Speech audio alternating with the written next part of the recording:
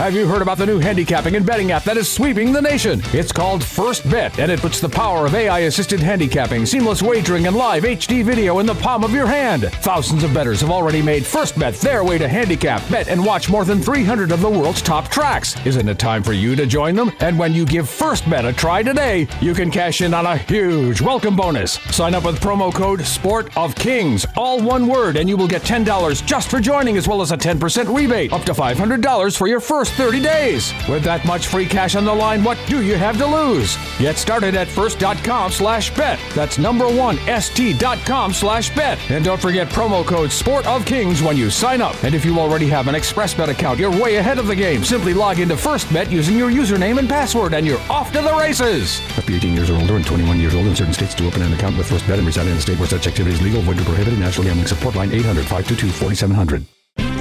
The biggest and best of the Northwest just got even better. Introducing the all-new Muckleshoot Rewards program with 3 tiers and extraordinary benefits. Play with your Muckleshoot Rewards card to earn points for free play and qualify for dining discounts, gifts, and much more. The more you play, the more you earn. Enjoy more benefits than ever before with the new Muckleshoot Rewards program. Muckleshoot Casino, the biggest and best in the Northwest.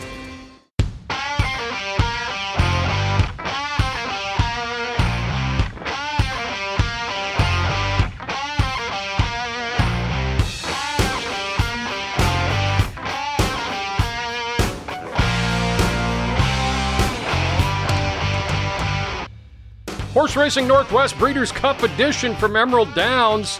The Breeders' Cup, the 2021 this weekend.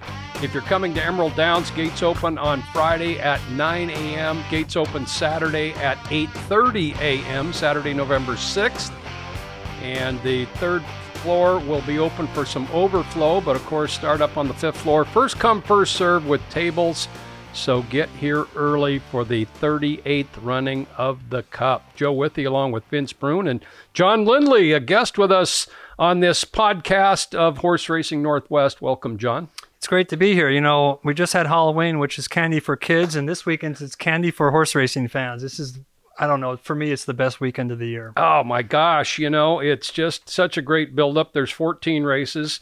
It used to be where you could remember a lot of the winners for the many, many years, but now that there's 14 races, it gets a little tougher, but still some great handicapping. Hey, I'm going to go back to the beginnings. When I first heard of the Breeders' Cup, I got a job at Long Acres in 84, but in 83, I was working at KVI in the sports department with J. Michael Kenyon, 7-Eleven Sports, and I'd go out to Long Acres. I got to know the people in the media center, and Scott Ellingson was doing the job that I would do starting in 84, doing tons and tons and tons of radio reports. And he goes, hey, the Breeders' Cup, what? What is that? What? You haven't heard about the Breeders' Cup?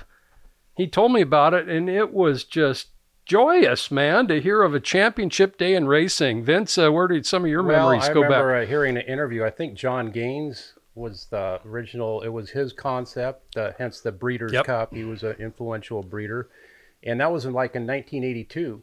And I was kind of like you. I was just, the thought of having so many big races back to back to back and all the talent at the same track and all that was a bit overwhelming. And then, unfortunately, the first Breeders' Cup day in 84, I was covering a Husky football game, and we were getting updates throughout the day, and I missed it. But it was, I remember looking at the charts that night, and there was all kinds of crazy upsets and disqualifications. And then, of course, the great initial classic where you had a horse like Wild Again, where they supplemented him for, what was it, 150,000? 360,000. 360,000. Yeah. He wins at 31-1, has to survive an inquiry. And Wild Again is right in between him and Gate Dancer pulling his annex in the stretch. Yeah, it was just tremendous, the whole thing. How about the stones on that? You supplement a horse for $360,000, and he's a huge long shot. John, you remember that first year? Yeah, Slew of Gold was a favorite that year, if I remember correctly. Yeah. And I know he had a foot issue, and I remember reading about that going into the race, and I don't think I could bet it. I don't think we could bet it anywhere. I don't remember for sure, but I remember watching it on TV. But you're right. I didn't know till after the fact that he had supplemented and they talked to the owner, and he's like, yeah, no big deal. But I assume he bet his horse too, so he probably got his money back in addition to the purse. But what a great start to the Breeders' Cup. I think, that was the beginning, and then 3 or 4 years later, it really got going with some big names of horses that we remember now all the way here we almost 40 years later. Yeah. In fact, let's hear some audio of an early Breeders' Cup Classic that we all three remember fondly, and we'll go to that right now. They are at the quarter pole here at Hollywood Park, and it is Judge Angelucci on the outside. Kenny's going toward the rail. Ferdinand and Ali Sheba coming on from the outside. Good Command is in behind horses. They're less than a furlong out. Judge Angelucci desperate. Ferdinand right there. Ali Sheba on the outside. Ferdinand. Judge Angelucci on the outside. Ali Sheba. Ferdinand has the lead. Ali Sheba. A final surge. The two Derby winners hit the wire together. Ferdinand and Ali Sheba in a dramatic photo finish in the world's richest horse race. The 1987 Breeders' Cup Classic, Ferdinand over Ali Sheba. John, that was a race that you wanted to feature for the show. Yeah, it was the first time I ever attended a Breeders' Cup, and it was actually the first time I ever went to a racetrack in California, because prior to that I'd only been to Long Acres and Long Acres and Yakima. But no, I was there. I didn't have the best of seats, but I still can vividly see the two horses moving outside of Judge Angelucci, leaving the second turn there. And you know who was in that race? He had Skywalker and Judge Angelucci, of course, Long Acres mile winners. He had Shoemaker, Pinkai, Cordero, Pat Day, P. Val was in there. Probably, and then, of course, McCarran. Yeah. I mean, we're talking just loaded field of horses. And all day we saw, I think, Theatrical win. Yep. Miesk win. Sacagawea win. Very Subtle win the sprint. I'm missing one horse, and I think there was a DQ. There was the filly kicked it off. You mentioned P. Val. I think it was it Jeannie Jones beat. Jeannie Jones got beat by Epitome, I think. Got beat by Epitome, and Charlie Whittingham was rather upset because they had the automatic cameras going off near the wire, and he thought it spooked Jeannie Jones. Yeah. One thing I remember, I have that 87 Breeders' Cup. I think it's on YouTube, and I had it on video. A young Gary Stevens had just established himself in Southern California, but he had gotten injured, so he was unable to compete. But he was on with Dick Enberg doing color commentary, and he did a wonderful job on the whole And you broadcast. were where that day? All I remember is sitting next to Mark Kvastik, who covered racing for the Journal American in Bellevue, and he and I were both big horse racing fans, and we were kind of talking more horse racing than football that day. Yeah. And it was a different era. It wasn't so easy to get updates on anything. You didn't have a TV right next to you in the press box. They maybe had two in the whole. I think we might have been at Purdue that day, something like that. I want to remember. Then he got an update, and he said, "Wow, we got to see the class," because someone had told him that it was exceeded all billing with Ferdinand and Ali Sheba. As Tom Durkin said, the two Derby winners hit the wire together. And Judge Angelucci, I've mentioned before. Charlie Whittingham trained Judge Angelucci in addition to Ferdinand, and watching the stretch run after the race, he kept commenting on Judge Angelucci hanging in there. Yeah. He was almost as impressed with that as he was with, of course, Ferdinand's great win. And he did hang in there for a solid third behind those two Hall of Famers. I played Ali Sheba in that race, and I just kind of couldn't get by. But John White, he's going to join us on this podcast via tape, as is the Big A Anthony Stabile. John mentioned that Ali Sheba was probably the best horse that day. Got a little bit of rough trip, and he said it was one of the great rides ever by Bill Shoemaker as well, aboard Ferdinand. And he did the same. He got a great ride in the Derby in '86, Shoemaker. Yeah. Although Ali Sheba did get the Breeders' Cup Classic the following year in '88 in the snow. In the dark at Churchill. It wasn't snowing. Was it? I thought they had like little snowflakes mixed with rain. I kind of remember that near the end. I was there, but I wasn't there. What was colder, Joe? 91 at Churchill, or 88 at Churchill, or Arlington Park? Because I know Arlington was freezing. I wasn't at Arlington, but 91 was cold and windy. Cold wind at Churchill. But nonetheless, that 87, Skywalker was in there, the defending mile champ, and Gary Bays had been riding Judge Angelucci. Yeah. But Eddie D was selected for the Classic that year. Yeah, they're kind of similar riders, both stoics and very calm in the saddle. Yeah, I've mentioned before the 87 miles standing on the rail, Judge Angelucci. That was a very awesome performance. Just watching a horse that good just toy with some good rivals along. He was a really, really good horse. He was just geared down the final eighth, but he was still just a machine. And I'm like, wow, that is what a real Grade 1 horse looks like right there. That was a real easy race for him the mile that year. That's how good he was. Yeah. So just a thrilling moment in Breeders' Cup history. John White has been the morning line price maker. I believe he said this was his 7th Breeders' Cup to make the morning line, 6 at Santa Anita, and now this is his first at Del Mar. And he talks a little bit about the Del Mar 2017 Breeders' Cup as we go back 4 years in history. Let's hear from John. When the Breeders' Cup was held at Del Mar in 2017, of the 14 Breeders' Cup races, only 3 were won by California-based horses.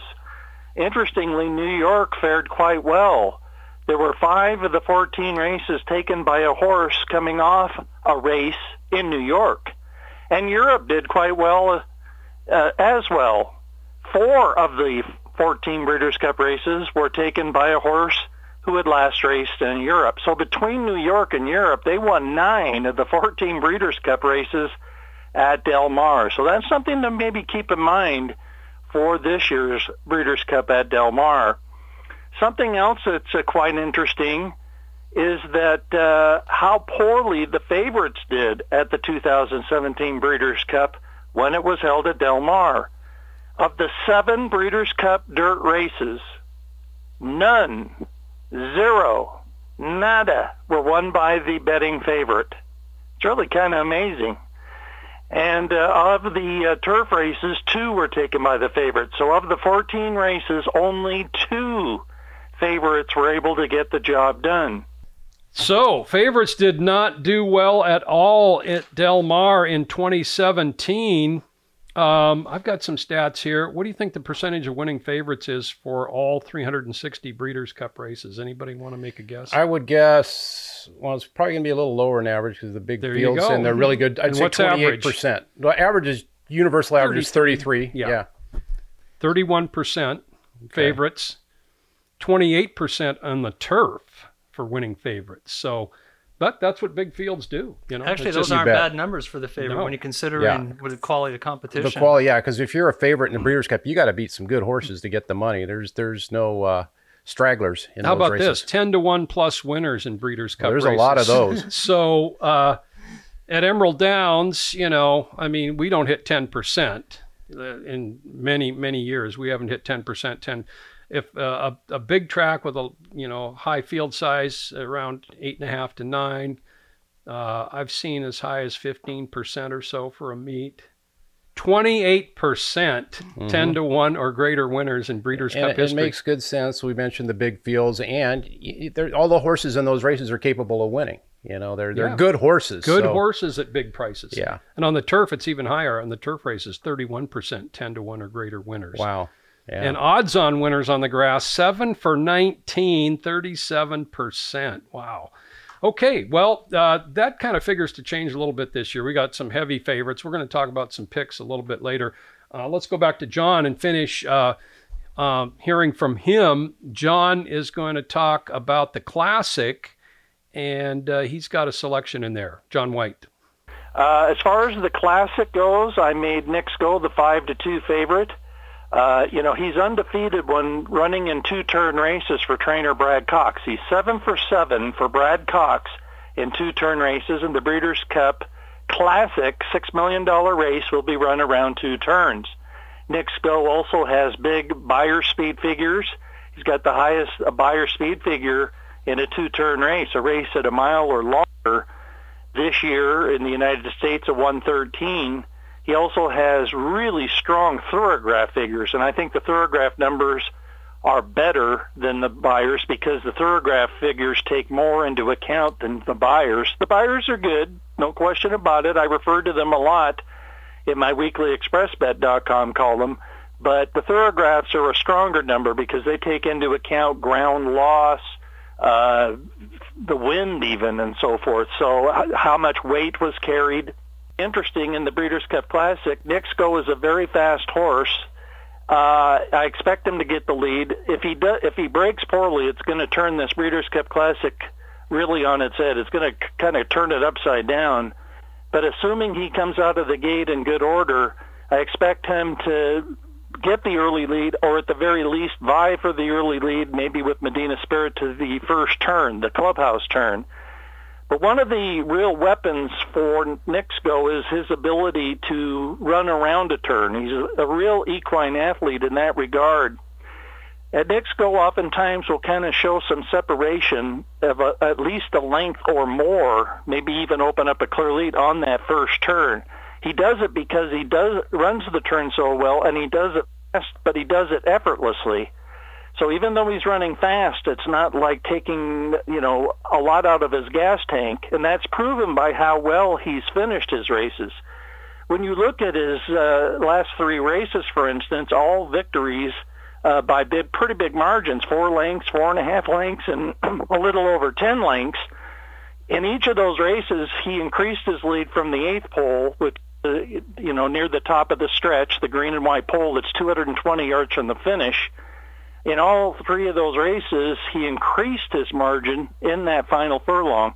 Plus, as Brad Cox has noted, he's galloped out strongly after the finish. So in other words, he's not coming home on fumes in those races. Quite the contrary, he's coming home strongly. So Knicks Go gives every indication that he'll run well at the 1.25 miles, because this is the farthest he's ever raced. He's never raced farther than 1.1 miles before.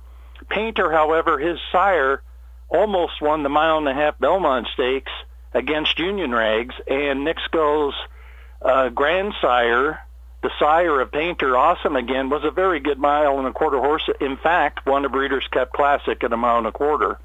Essential Quality merits the utmost respect, and I'm picking at Knicks Go to win it with Essential Quality second. In listening to John, guys, I got to admit, he kind of sold me on Knicks Go. I was kind of trying to beat him, with the good 3-year-olds, but his description of Knicks Go running the turns so well, tremendous on the turns, and even though he hasn't gone 1.25 miles, that was my play to maybe go against him. He's been increasing his margin in the stretch at these 1 1/8 races. Yeah. He's not staggering on in, and he's got a high cruising speed. I don't know what you guys think of him, but I mean, I think he is a legitimate favorite. Yeah, I respect him a lot. It is a tough field this year. It's pretty deep. But you mentioned, I think the difference might be that final 1/8 of a mile.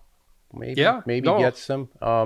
But he is one of those horses, I will say, he really puts you in a tough position, because if you go with him, you're cooked, and if you let him go, you're cooked. One of those, so what's the old saying? You ask the guy in the electric chair, how would you like it, AC or DC? That's kind of what a Knicks Go kind of does to you. But I'm going to try to beat him. And we'll hear from that soon. John White also mentioned that Knicks Go is 7 for 7 under Brad Cox's training in 2-turn races. So he's only been beaten in 1-turn races. So that's another thing in his favor. What do you think about Knicks Go, John? It'd be interesting there. I don't know what everybody remember. Go Sapper and Roses in May, both were speed horses going into, I think, the Lone Star race. Yep. And Frankel goes over to the trainer of Roses in May. He said, you have 2 choices. You can run with me and you'll run last, or you can sit second, and then we'll make it a 2-horse race.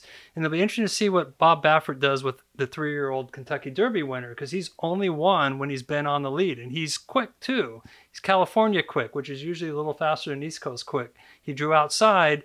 It'll be interesting to see what Baffert does. And I know Baffert's not going to concede the lead, an easy lead to Knicks Go. I think Knicks Go's quick, but Medina Spirit's going to be right on him, which I think may set it up for somebody. I kind of agree with you there, and Medina Spirit is tenacious. Oh, he's a tough horse, and he can get the distance. So I got a lot of respect for him. Extra medicine or whatever. That is a tough horse. That is a tough horse, but John's point is well taken here. What's going to happen in the opening half mile might explain what's going to happen in the stretch, because a couple of them could cook each other out there. I mean, Knicks Go is dominant, as you talked and John White talked. He's been extremely dominant. The issue Saturday is, the 3-year-olds are really good this year. It's a very strong crop, not just Medina Spirit, but Essential Quality, and Mandaloon and Hot Rod Charlie. Hot Rod Charlie are all top horses, and any other year might be favored going into the Breeders' Cup Classic. This year they've taken turns kind of beating each other, but they're all coming to this race really nice. And even if Nick's Go had things his way, it's not like they're going to be far off of him. Mile and a quarter is a long way to that first turn, so some of the riders will have to make some choices. But we'll see what Medina Spirit does, but I would be shocked if he wouldn't be right on Nick's Go, and they move pretty. We see it 45 and 4.5 mile. Yeah, I kind of think that's what's going to happen too, because they know the position they're in if they let Nick's Go get an easy lead. So I wouldn't want to be the jockey. Some of those other riders and and trainers and owners are going to be certainly hoping that somebody goes with Nick's Go. John White's other picks before we take a break here.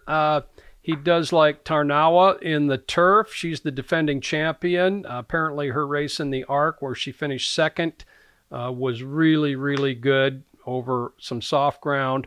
Space Blues, he likes in the mile, that European Invader that's 10 for 18 lifetime, and apparently he was just awesome in his lead-up race. He's won his 2 coming in. That's a tough race, so big field in that 1 mile race, and that Space Blues does come from behind, so he's going to have to be good. Golden Pal, Wesley Ward trainee who won the juvenile sprint last year. He likes Golden Pal in the turf sprint and loves Only You in the filly and mare turf. Some picks from John White. Okay, we'll take a short break and come back with much more here on Horse Racing Northwest. Have you heard about the new handicapping and betting app that is sweeping the nation? It's called First Bet, and it puts the power of AI-assisted handicapping, seamless wagering, and live HD video in the palm of your hand. Thousands of bettors have already made First Bet their way to handicap, bet, and watch more than 300 of the world's top tracks. Isn't it time for you to join them? And when you give First Bet a try today, you can cash in on a huge welcome bonus. Sign up with promo code Sport of Kings, all one word, and you will get $10 just for joining, as well as a 10% rebate, up to $500 for your first 30 days. With that much free cash on the line, what do you have to lose? Get started at first.com/bet. That's st.com/bet. And don't forget promo code Sport of Kings when you sign up. And if you already have an ExpressBet account, you're way ahead of the game. Simply log into FirstBet using your username and password, and you're off to the races. Must be 18 years or older and 21 years old in certain states to open an account with FirstBet and reside in a state where such activity is legal, void, or prohibited. National Gambling Support Line 800-522-4700. Horse Racing Northwest continues. Thanks for listening. This is Breeders' Cup edition. Again, Emerald Downs, of course, open as Del Mar races Wednesday through Sunday this Breeders' Cup week. Vince, you're heading down there to the Cup, and you're going to be there present for this great action. Yeah, leaving a little earlier than I would like tomorrow morning. Looking forward mainly, of course, the racing, but the 70-degree weather sounds kind of nice. San Diego is always perfect in that regard. It's never hot, never cold. So it's going to be, it's going to be a fun weekend. And John, you're heading down as well? Yeah, a little later than Vince, like later in the afternoon, but been looking forward to this trip for a while. I went to the San Diego one the first time it was held there, and it was all closers, and I don't bet closers, so I'm hoping to have a little better result this time. It's not my worst result. I think the worst result I ever had, it was 1999. I left Gulfstream Park talking to myself. Oh, you were there. I was at Gulfstream Park in 99, and I can't remember how wrong I was, but I remember walking out of there. I forget, Cat Thief. There were a couple. Cat Thief over Bud Royale in the Classic. Bud Royale, but there was upsets all day long there, and you know, Breeders' Cups can have those days, and I'm hoping now that my experience, I've been to the Del Mar track once for Breeders' Cup, I'll kind of adjust, and we'll see if the closers are doing as good as they did the last time they were there, especially on the turf, and we'll watch that the next few days here. Okay, yeah, I've had a lot of just poor days at the Breeders' Cup. Seems like it goes kind of all or nothing for me. But anyway, we'll keep talking on those themes. But Vince, you got some news from last weekend down in California. Some local people done good. Well, yeah, Washington Hall of Fame trainer and several-time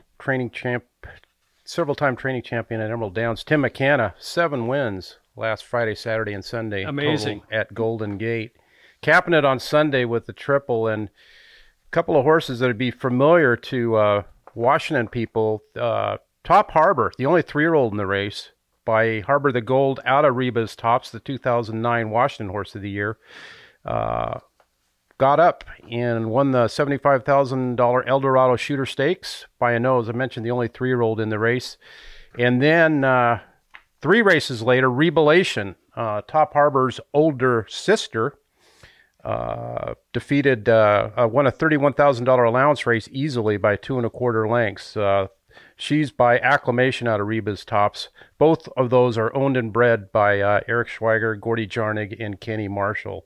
So doing great down in California. That Reba's Tops is the gift that keeps on giving for those 3 guys, I'll tell you, and Tim McKenna as well. Also, race 9 in between those two, Emerald Downs champion older filly and mare Daffodil Sweet. She broke slowly, ended up running a good second in a $33,000 allowance race at 6 furlongs. Actually looked like she might get up in mid-stretch. The horse that beat her, Dynasty of Her Own, is now 8 for 8 on synthetic. So Daffodil Sweet with a pretty good run in her first start there down in the top Bay Area. filly or mare this year and top 3-year-old Top filly 3-year-old, the only before. repeat champion at Emerald Downs. There you go. Yeah.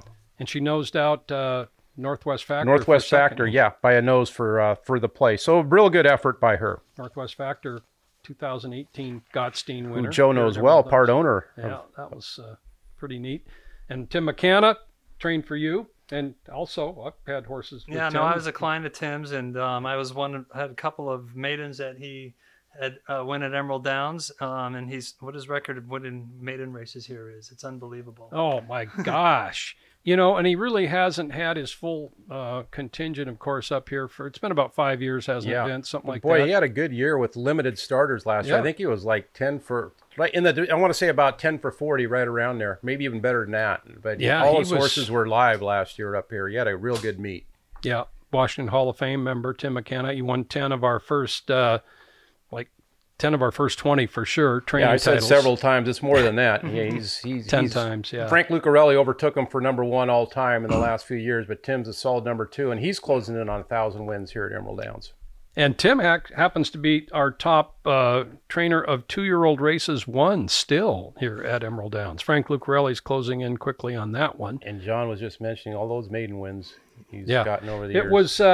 It was like 300 something, and that was close to 10 years ago when he was really rolling up here. It's just amazing. And it's interesting. Most of them are in maiden claiming races, but Tim has the ability to go to a sale, find something inexpensive, knowing that he can get this horse to the track and break its maiden, and after that, whatever it does, it does. But I sat with him a couple times when he was bidding on horses. He's like, no, I can get that horse to the track, and $1,500 or $2,000 or whatever it is, and he's done it with all sorts of horses. But now in California, he's been there a few years, and he's doing great. And he's really good, as both of you know, of course, at spotting horses. Tim really knows that condition book inside and out, and he's not afraid to take a shot with a live 2-year-old in a claimer either. So he'll roll the dice like that. He's a very, very sharp horseman. Trying to remember who he's lost, and I know he lost Hit a Star in her first time out. Doris Harwood claimed Hit a Star for like 12.5. And that horse, of course, went on to do really well. She won 4 races 2 years in a row here and won a stake. You would know this better than me, Joe. His attitude, if he loses him, it doesn't really fluster him, does it? It's because, we've done a lot of shooting in the morning, for training day videos, other videos, and he has never refused to tell me what horse is what. He goes, they're all for sale. They're all for sale at all times, they treat him good, and they race him. They keep him happy and healthy, and hopefully he'll show up this next year with a Lawyenkers Mile contender and get that on his list. Yeah, that's right. Yeah, him and Frank, Lucarelli. That's kind of the only thing those two guys are missing on their resume.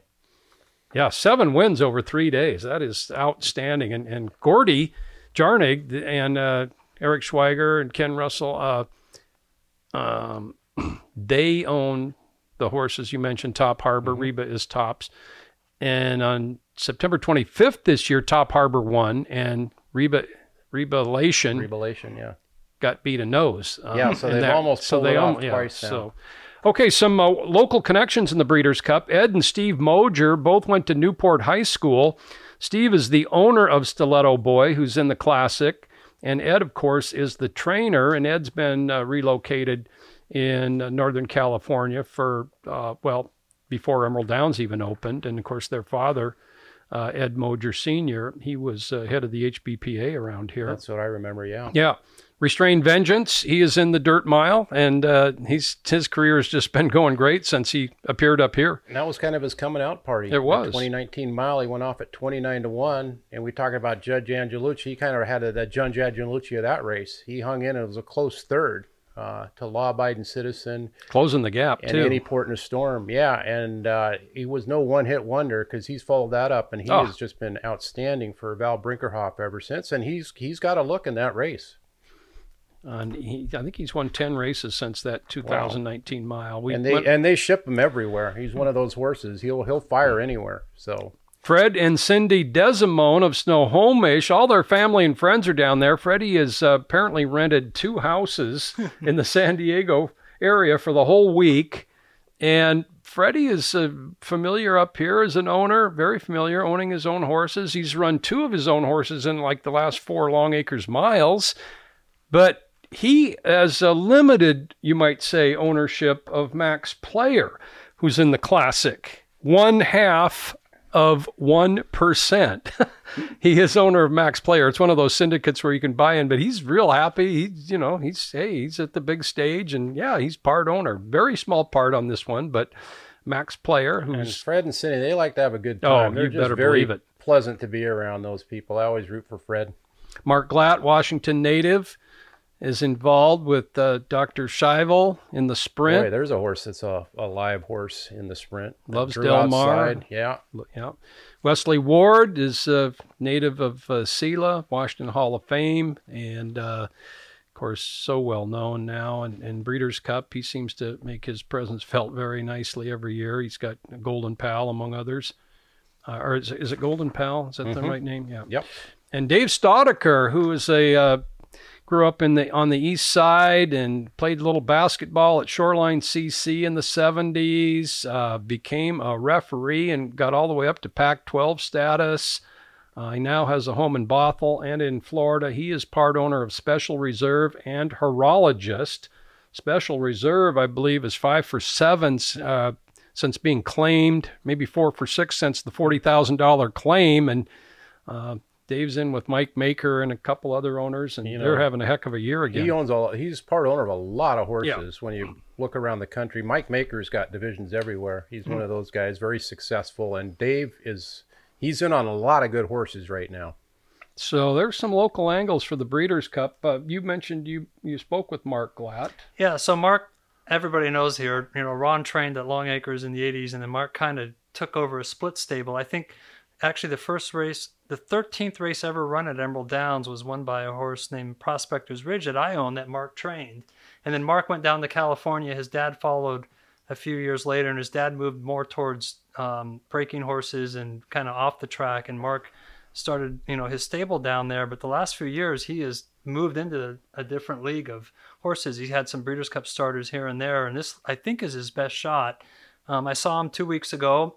Everything's A+ with the horse. He's been pointing towards this race since they gave the horse a break. The horse has done nothing wrong. In fact, if you read the charts and watch his last race, the rein of the horse broke right out of the gate. Flavian Pratt. And according to what Mark said, the rider yelled to the riders in front, "I don't have control of my horse. You better let me through."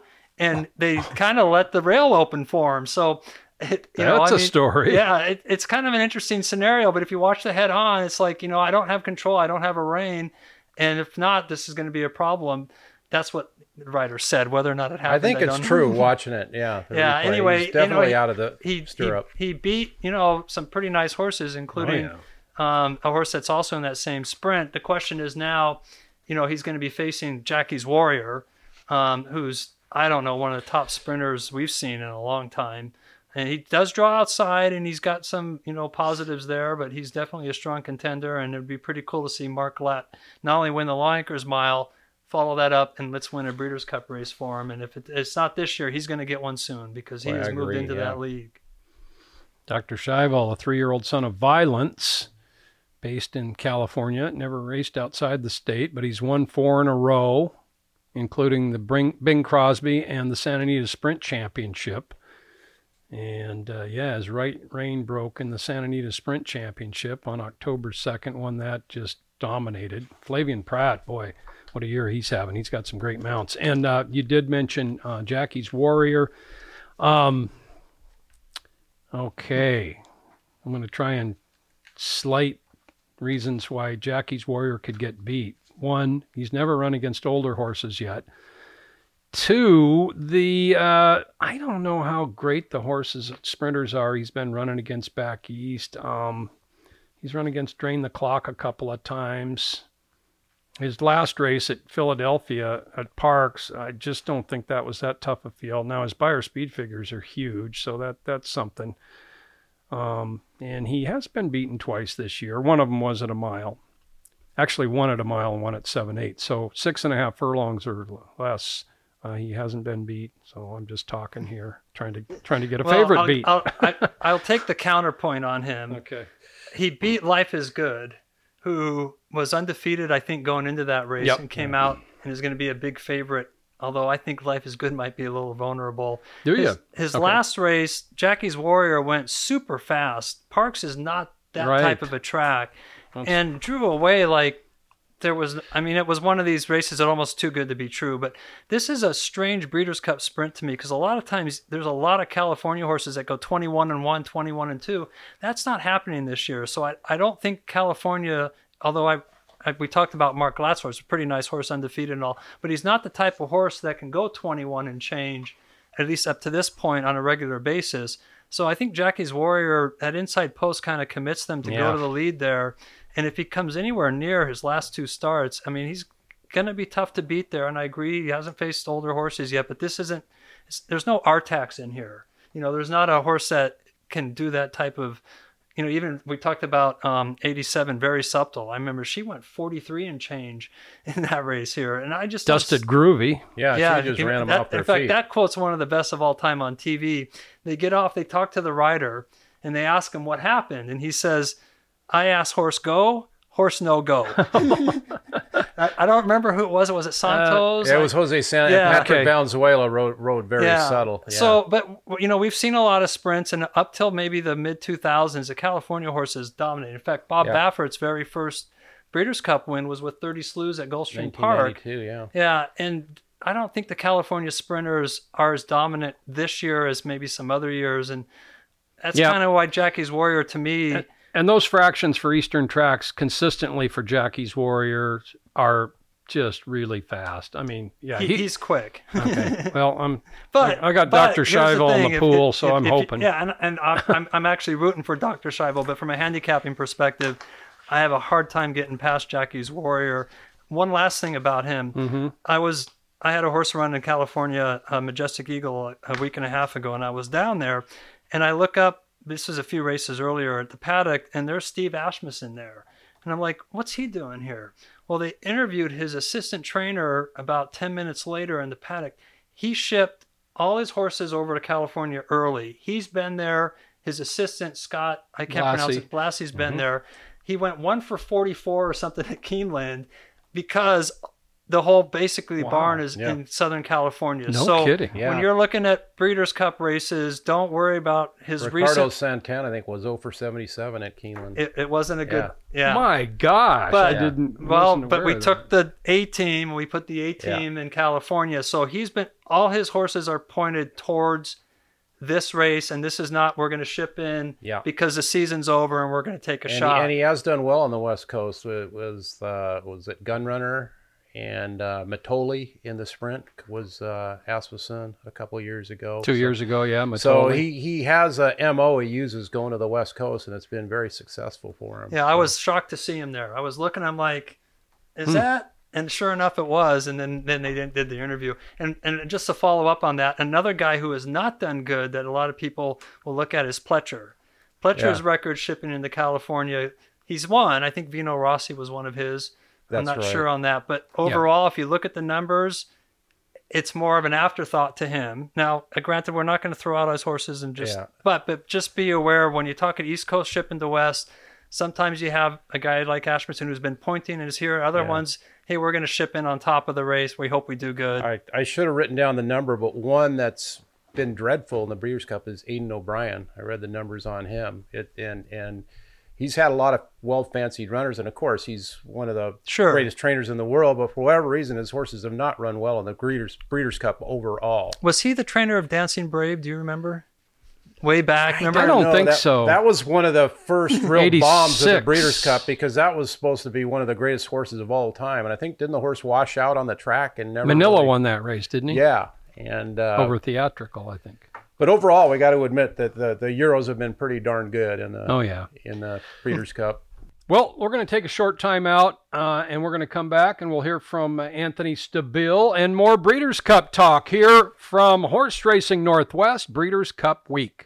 The biggest and best of the Northwest just got even better. Introducing the all-new Muckleshoot Rewards program with 3 tiers and extraordinary benefits. Play with your Muckleshoot Rewards card to earn points for free play and qualify for dining discounts, gifts, and much more. The more you play, the more you earn. Enjoy more benefits than ever before with the new Muckleshoot Rewards program. Muckleshoot Casino, the biggest and best in the Northwest. Horse Racing Northwest Breeders' Cup Week, Emerald Downs. Of course, we're open Wednesday through Sunday for full card simulcasting. The Breeders' Cup, a 2-day affair. Gates open Friday at 9 a.m. Gates open Saturday at 8:30 a.m. here at Emerald Downs. Get your handicapping done. Chance for some good-sized payoffs because of the field size. And, long shots, which we talked about percentages earlier, but they're good horses that are long shots. It's not like a maiden 8,000 where numbers 8 and 9 are never going to win a race, and they're big long shots. But in these cases, that's right. Because usually when you see a horse win at 30-1, you look back in there, you can see something you might have missed, or you can find one virtuous thing about the here. You can look back and see 10 good things that the horse had to offer. It's just the competition was so tough. Yeah. Well, the Big A, Anthony Stabile, joined us as quite a regular guest, semi-regular on the Win Play show for many years, and had some great picks in the Northwest. He thinks fondly of us still, and he fully respects and likes and is in awe of Jackie's Warrior in a sprint. That's one of his angles. But let's hear more on the 2021 Breeders' Cup from the Big A, Anthony Stabile. Hello, all of my friends in the Pacific Northwest. The Big A, Anthony Stabile here, getting ready for Breeders' Cup 38 this Friday and Saturday out at Del Mar, where the turf meets the surf. Future Stars Friday. Really looking forward to Echo Zulu. Can't really make any money in the juvenile fillies. The turf races are a little bit of a spread, but I feel like you could single Echo Zulu in the pick 5, and I feel like you could single Jack Christopher in the pick 5. I'm really looking forward to his performance in the juvenile in race 9. Breaking from the rail. Love the way he showed speed in his debut. Love the way he was able to turn off and rate in the Champagne here at Belmont Park. Jack Christopher's maiden race reminiscent of Uncle Mo for me, and those are some pretty big words and shoes to fill, but his Champagne was equally as impressive, and I think he'll stretch out. This mile on the 16th won't be a problem, especially at Del Mar, which is going to play a role, I think, in both days, and we'll get to that in a little bit. Looking forward to Jack Christopher breaking from the rail. Jose Ortiz will just use his speed. So I think you can make some money in the juvenile vertically as well as horizontally, singling him. I don't like Corniche. He's the horse I'm probably against most this weekend. I thought the sprint was much better than his 2-turn race in the American Pharoah, and despite the fact that he won the American Pharoah by 3 1/4 lengths, I think he's the one I'm going to try and fade. I actually think the other Baffert horse, Pinehurst, might be okay stretching out the number 9. I'll use him underneath, and I will use Command Performance underneath. I think Command Performance, even though he's a maiden, ran really well in the Champagne. So I'll play a little 110. I'll make a backup 1-9 and try and fade the number 12 Corniche in the Breeders' Cup Juvenile. Saturday, Championship Saturday, a big day, Championship Saturday over at Del Mar. And the horse I'm looking most forward to betting is a little different than the horse I'm most forward to looking and watching. I'm looking forward to Knicks Go the most. But I want to bet on Blowout in the Breeders' Cup Mile. And this is a Pacific Northwest exclusive right now. I haven't written about this or talked about this horse anywhere else. I love Joelle Rosario climbing aboard. I love the fact that she's going to be the speed of the speed in a race where there's not a lot of speed. Smooth Like Straight has some speed, but no one's as fast as this filly, and nobody's as good as Joelle Rosario at doling out speed on the front end. Now, I know he rode her in the 4-star Dave at Saratoga when she went to the lead, and she got beat that day. I think the break kind of hurt her. She had 10 and a half, 11 weeks off that day, and now she comes in having some recency, having raced 28 days ago, and I think that's when she's at her best, when she has some time. So I like Blowout a lot in the mile. I like Smooth Like Straight. I think the speed is going to dominate the race, and I think the way to make money with this Breeders' Cup in general is to try to find some value in the turf races, because quite frankly, I don't see it in the dirt races. I'm a big fan of playing pick 4s and pick 5s. The way I'm going to attack the late pick 5, I'm going to single Jackie's Warrior to kick it off. I don't think anybody can beat Jackie's Warrior. So I'm going to single Jackie's Warrior. I'm going to use Blowout. I'm going to use Smooth Like Straight. I'll use Raging Bull, a couple of others, and then I'll come back with a second pick 5 ticket singling Blowout. So use a few in the mile, come back. Latrousse is going to be really, really tough. I mean, I just don't think that there's anybody out there as talented as her. But I've bet so much money on Dunbar Road the last couple of years in the distaff that I kind of have to use her as a little bit of insanity insurance. So maybe on that backup ticket where I come back and single Blowout, I'll use some Dunbar Road, maybe even She Dares the Devil. We'll see. Definitely Dunbar Road. Come back in the turf, use a bunch of horses in the turf. It's a race that I really don't have a strong handle on. I'll probably make a pick 5 ticket at some point that looks like Jackie's Warrior, Blowout, Latruska, all, and then we'll get to the last, Knicks Go, just too fast for those horses. But I feel like if you want to lock up the classic, you use Knicks Go, you use Essential Quality, and you use Hot Rod Charlie in that order. If one of those 3 horses don't win that race, I'd be stunned. And Knicks Go, short stretch at Del Mar. I think it mitigates him trying to get that extra eighth of a mile. He's the speed of the speed, which is why I think Essential Quality is probably his biggest threat. Hot Rod Charlie and Medina Spirit both have to show some speed and chase after Knicks Go early, and maybe Essential Quality is the one to pick them up. But I have a lot of confidence in Knicks Go. It looks chalky on the dirt. I think you can find some chaos on the turf and focus that chaos around Blowout. Let's hope that's how she wins the Breeders' Cup Mile. Best of luck to everyone. You can catch me on America's Day at the Races all week long. You can catch me over at VegasInsider.com. All of the races are previewed, and there's pick packs available. Great talking to everyone. We'll talk to you over the winter. Best of luck Breeders' Cup weekend. Thanks to the Big A, Anthony Stabile. He'll be up at the Mohegan Sun if you're up in that neck of the woods, a little bit upstate New York. That's been a tradition for him, but congratulations to the Big A. He's now part of the Fox Sports broadcast of New York racing. This was his first week, and great show. Yeah, and I think he certainly deserves that. He really knows the game, and he's got the lingo, and he's got the short memory as handicappers need to have, and really knows how to follow the game and verbalize it. So thanks, Anthony, for your look at the Breeders' Cup. I got one bad beat story in the Breeders' Cup. It was 2000 at Churchill, and I liked this filly in the juvenile Nasty Storm, and I really bet quite a bit of money on her on all different ways. Pick this, pick that, win show, whatever, exactas. I had a lot of money on her for me, and she didn't run that great. Like 5th or 6th or something. So I was stuck like a rat early in the day. And since we do this draft, Vince wasn't here yet. He was still in California, but we did our draft. So I was pretty familiar with, the races, because you'd study up to make your picks in our Breeders' Cup draft. And so a buddy of mine wanted, hey, let's do a pick 6, Joe. Let's meet over there at the Iron Horse. Let's do a pick 6. So George, Dave, and we started going, and I had a lot of input because George is pretty easy to go along with. Anyway, we came up with a $592 ticket. We single Kona Gold. We started hitting. We had a 9-1. We hit, Kona Gold won our single. So we get to the Classic. We've got 5 horses. 5 horses in the Breeders' Cup Classic, and it's going to pay about $55,000.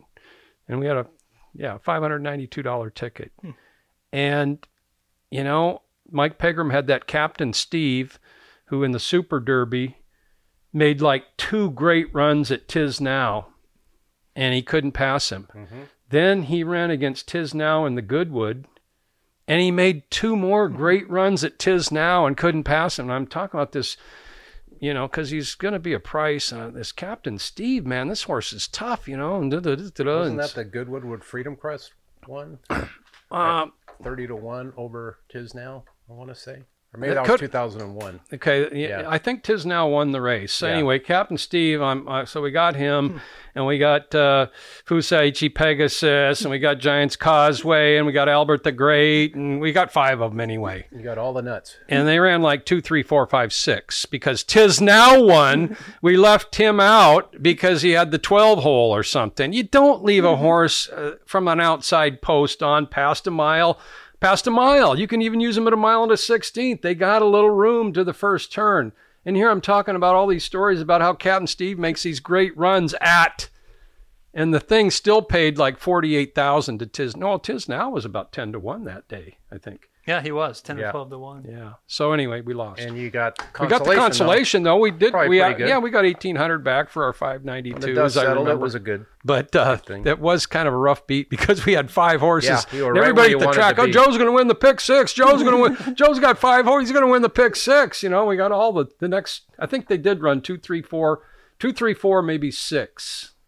Okay, guys, want to do some selections? John, you John, want to go, John? Yeah, Vince, you mentioned the filly and mare turf, so I'll be curious to see what you think of. Dubai has been an interesting experiment. Before the American horses would go over and then dominate, and then some of the Europeans. And in recent years, we've seen a lot of Japanese horses do really well there. And in the race coming up here, the filly and mare turf, which is race 7 on Saturday, there's a horse, Loves Only You, who is a Japanese mare that did go to Dubai, ran in the top race there. It's one of the big races there, ran a very close 3rd, then went back to Hong Kong and then Japan. And I haven't seen too many Japanese horses in Breeders' Cups yet. There's some showing up, I think, for the first time. We've seen several this year, yeah. Several this year. They don't get Lasix. One of the things that we always looked at prior to the last couple of years is the European horses would come over and they get Lasix for the first time, which is a big positive in some people's minds, in my mind for sure. We don't have that option anymore. So the Europeans are kind of on the same ground with the local horses, but we haven't seen too many Japanese horses, and she really intrigues me. I've just seen them dominate some big races around the world. She's been running against colts. She gets only fillies this time. She has enough tactical speed to stay somewhat close, I think, in a paceless race. And I don't think she's going to draw a lot of money in the betting because a lot of the public's unfamiliar with the Japanese horses. So she has 4-1 morning line though. Correct. When we look at betting, I don't think she's going to be. She won't be favored, I don't think. No. I wouldn't be surprised if she went off around 6-1. I like her too. Did you? Okay, yeah, I like her. I don't know what Vince had thought about the race, and you got a horse like Going to Vegas who's in the 1 hole, and it's going to be a kind of going into that first turn is going to be a little tricky because the turn comes up really fast. So those outside horses are going to have to at least get some position. But if she can get out of the gate cleanly and get some position, I think she's going to be pretty formidable there. And she's one of the horses I'm going to key in a race that's really hard, but I'm hoping that she can get some position early, and we'll see if she can run to the form because I think her races really give her an edge over this field. Yeah, last 5 starts against male opposition, and she's a 5-year-old mare by Deep Impact, who of course has been one of Sunday Silence's best sons in Japan, and I 4-1 morning line, so. I put her as my top pick in that race. I didn't get her in the draft, though, Vince. You didn't either. No, but, John mentioned that what my thought on this race. My thought on the race is more not an analysis of the race. I've strictly got an angle that I'm looking at in the race, and that is that Richard Mandella is sensational in the Breeders' Cup. Yeah. And I always look for horses of him that are going to go off at big odds. I mean, you trace it back, they fire. And he's one of those trainers who in their races leading up to the Breeders' Cup, they're building up to something usually. Now, if you go to the Breeders' Cup Filly and Mare Turf, race 7 Saturday, number 11, Dog Tag, she's certainly not a world beater, and she doesn't win a lot. But I think the key for her could be going 1.25 miles. She is a plotter. And, And she gets Flavian Prat, who did win the last time this horse did win, and she has run okay over the Del Mar surface. And I think at a huge price, if none of these invaders prove to be that they're world beaters, I think she's got a long shot look, just strictly for my respect for Richard Mandella in the Breeders' Cup over the years. So dog tag. But she also has tactical speed. She's got tactical speed, which is a big positive. And the way she finished her races, I think she can get 1.25 miles. And you did get her in the draft. Yeah, I did. And we still remember 2003. How many races did he win? He won four. He won 4 Breeders' Cup races, and in '93, also at Oak Tree, he won 2 Breeders' Cup races and 2 undercard races. Yeah. So twice on Breeders' Cup days in Southern California, he's had 4 win days. He won both the juvenile races in '03, Action This Day, and that really good filly, Half Bridled. Was that her name? Half Bridled, yeah. And Julie Crone rode. He won the Classic. He won the Classic with Pleasantly Perfect at 14-1, and Johar dead heated in the turf in the longest photo in history. Was it? You can remember, it went on and on and on. But the point being, Mandella is in the Hall of Fame, and he's good at bringing a horse up to the biggest race on the calendar. So we'll see with dog tag. Okay, and what? Do you guys have a list of the names of the horses in the juvenile? Mm-hmm. Right here, it's the second. There's a horse called Giant Game, 30-1 for Dale Romans. He's run twice. He's is he Giant's Causeway out of what kind of mare? More Than Ready. Out of a More Than Ready mare, and he won his last out, and it was at 49 to the half. Mm-hmm. And he's 30-1. His buyer figures are low. Well, last year. Hot Rod Charlie went 49 to the half and won a race, I think going a mile. He was 94-1 in the Breeders' Cup. Got like a 74 buyer. And then he ran in the Breeders' Cup the next race at 94-1, as you said. Yeah. And this horse are tricky, right? This horse is bred for success, and he's lightly raced. I can see him moving forward. I like it. That's my real bomber, Giant Game, number 7 in the juvenile. That makes so. I'll buy that.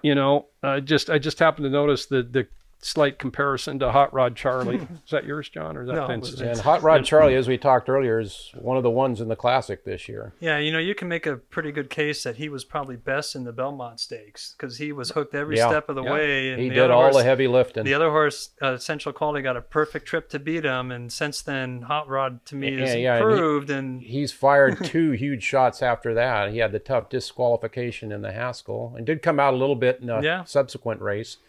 But boy, he is a gamester, that Hot Rod Charlie. Yeah, as we were talking earlier, the 3-year-olds are not slouches this year. There's no question that they all have talent and they're all coming into the race in good form. So we'll see if they can make Knicks go and some of the older horses and work. This is the time of year, if you're a 3-year-old, is to take on the older horses.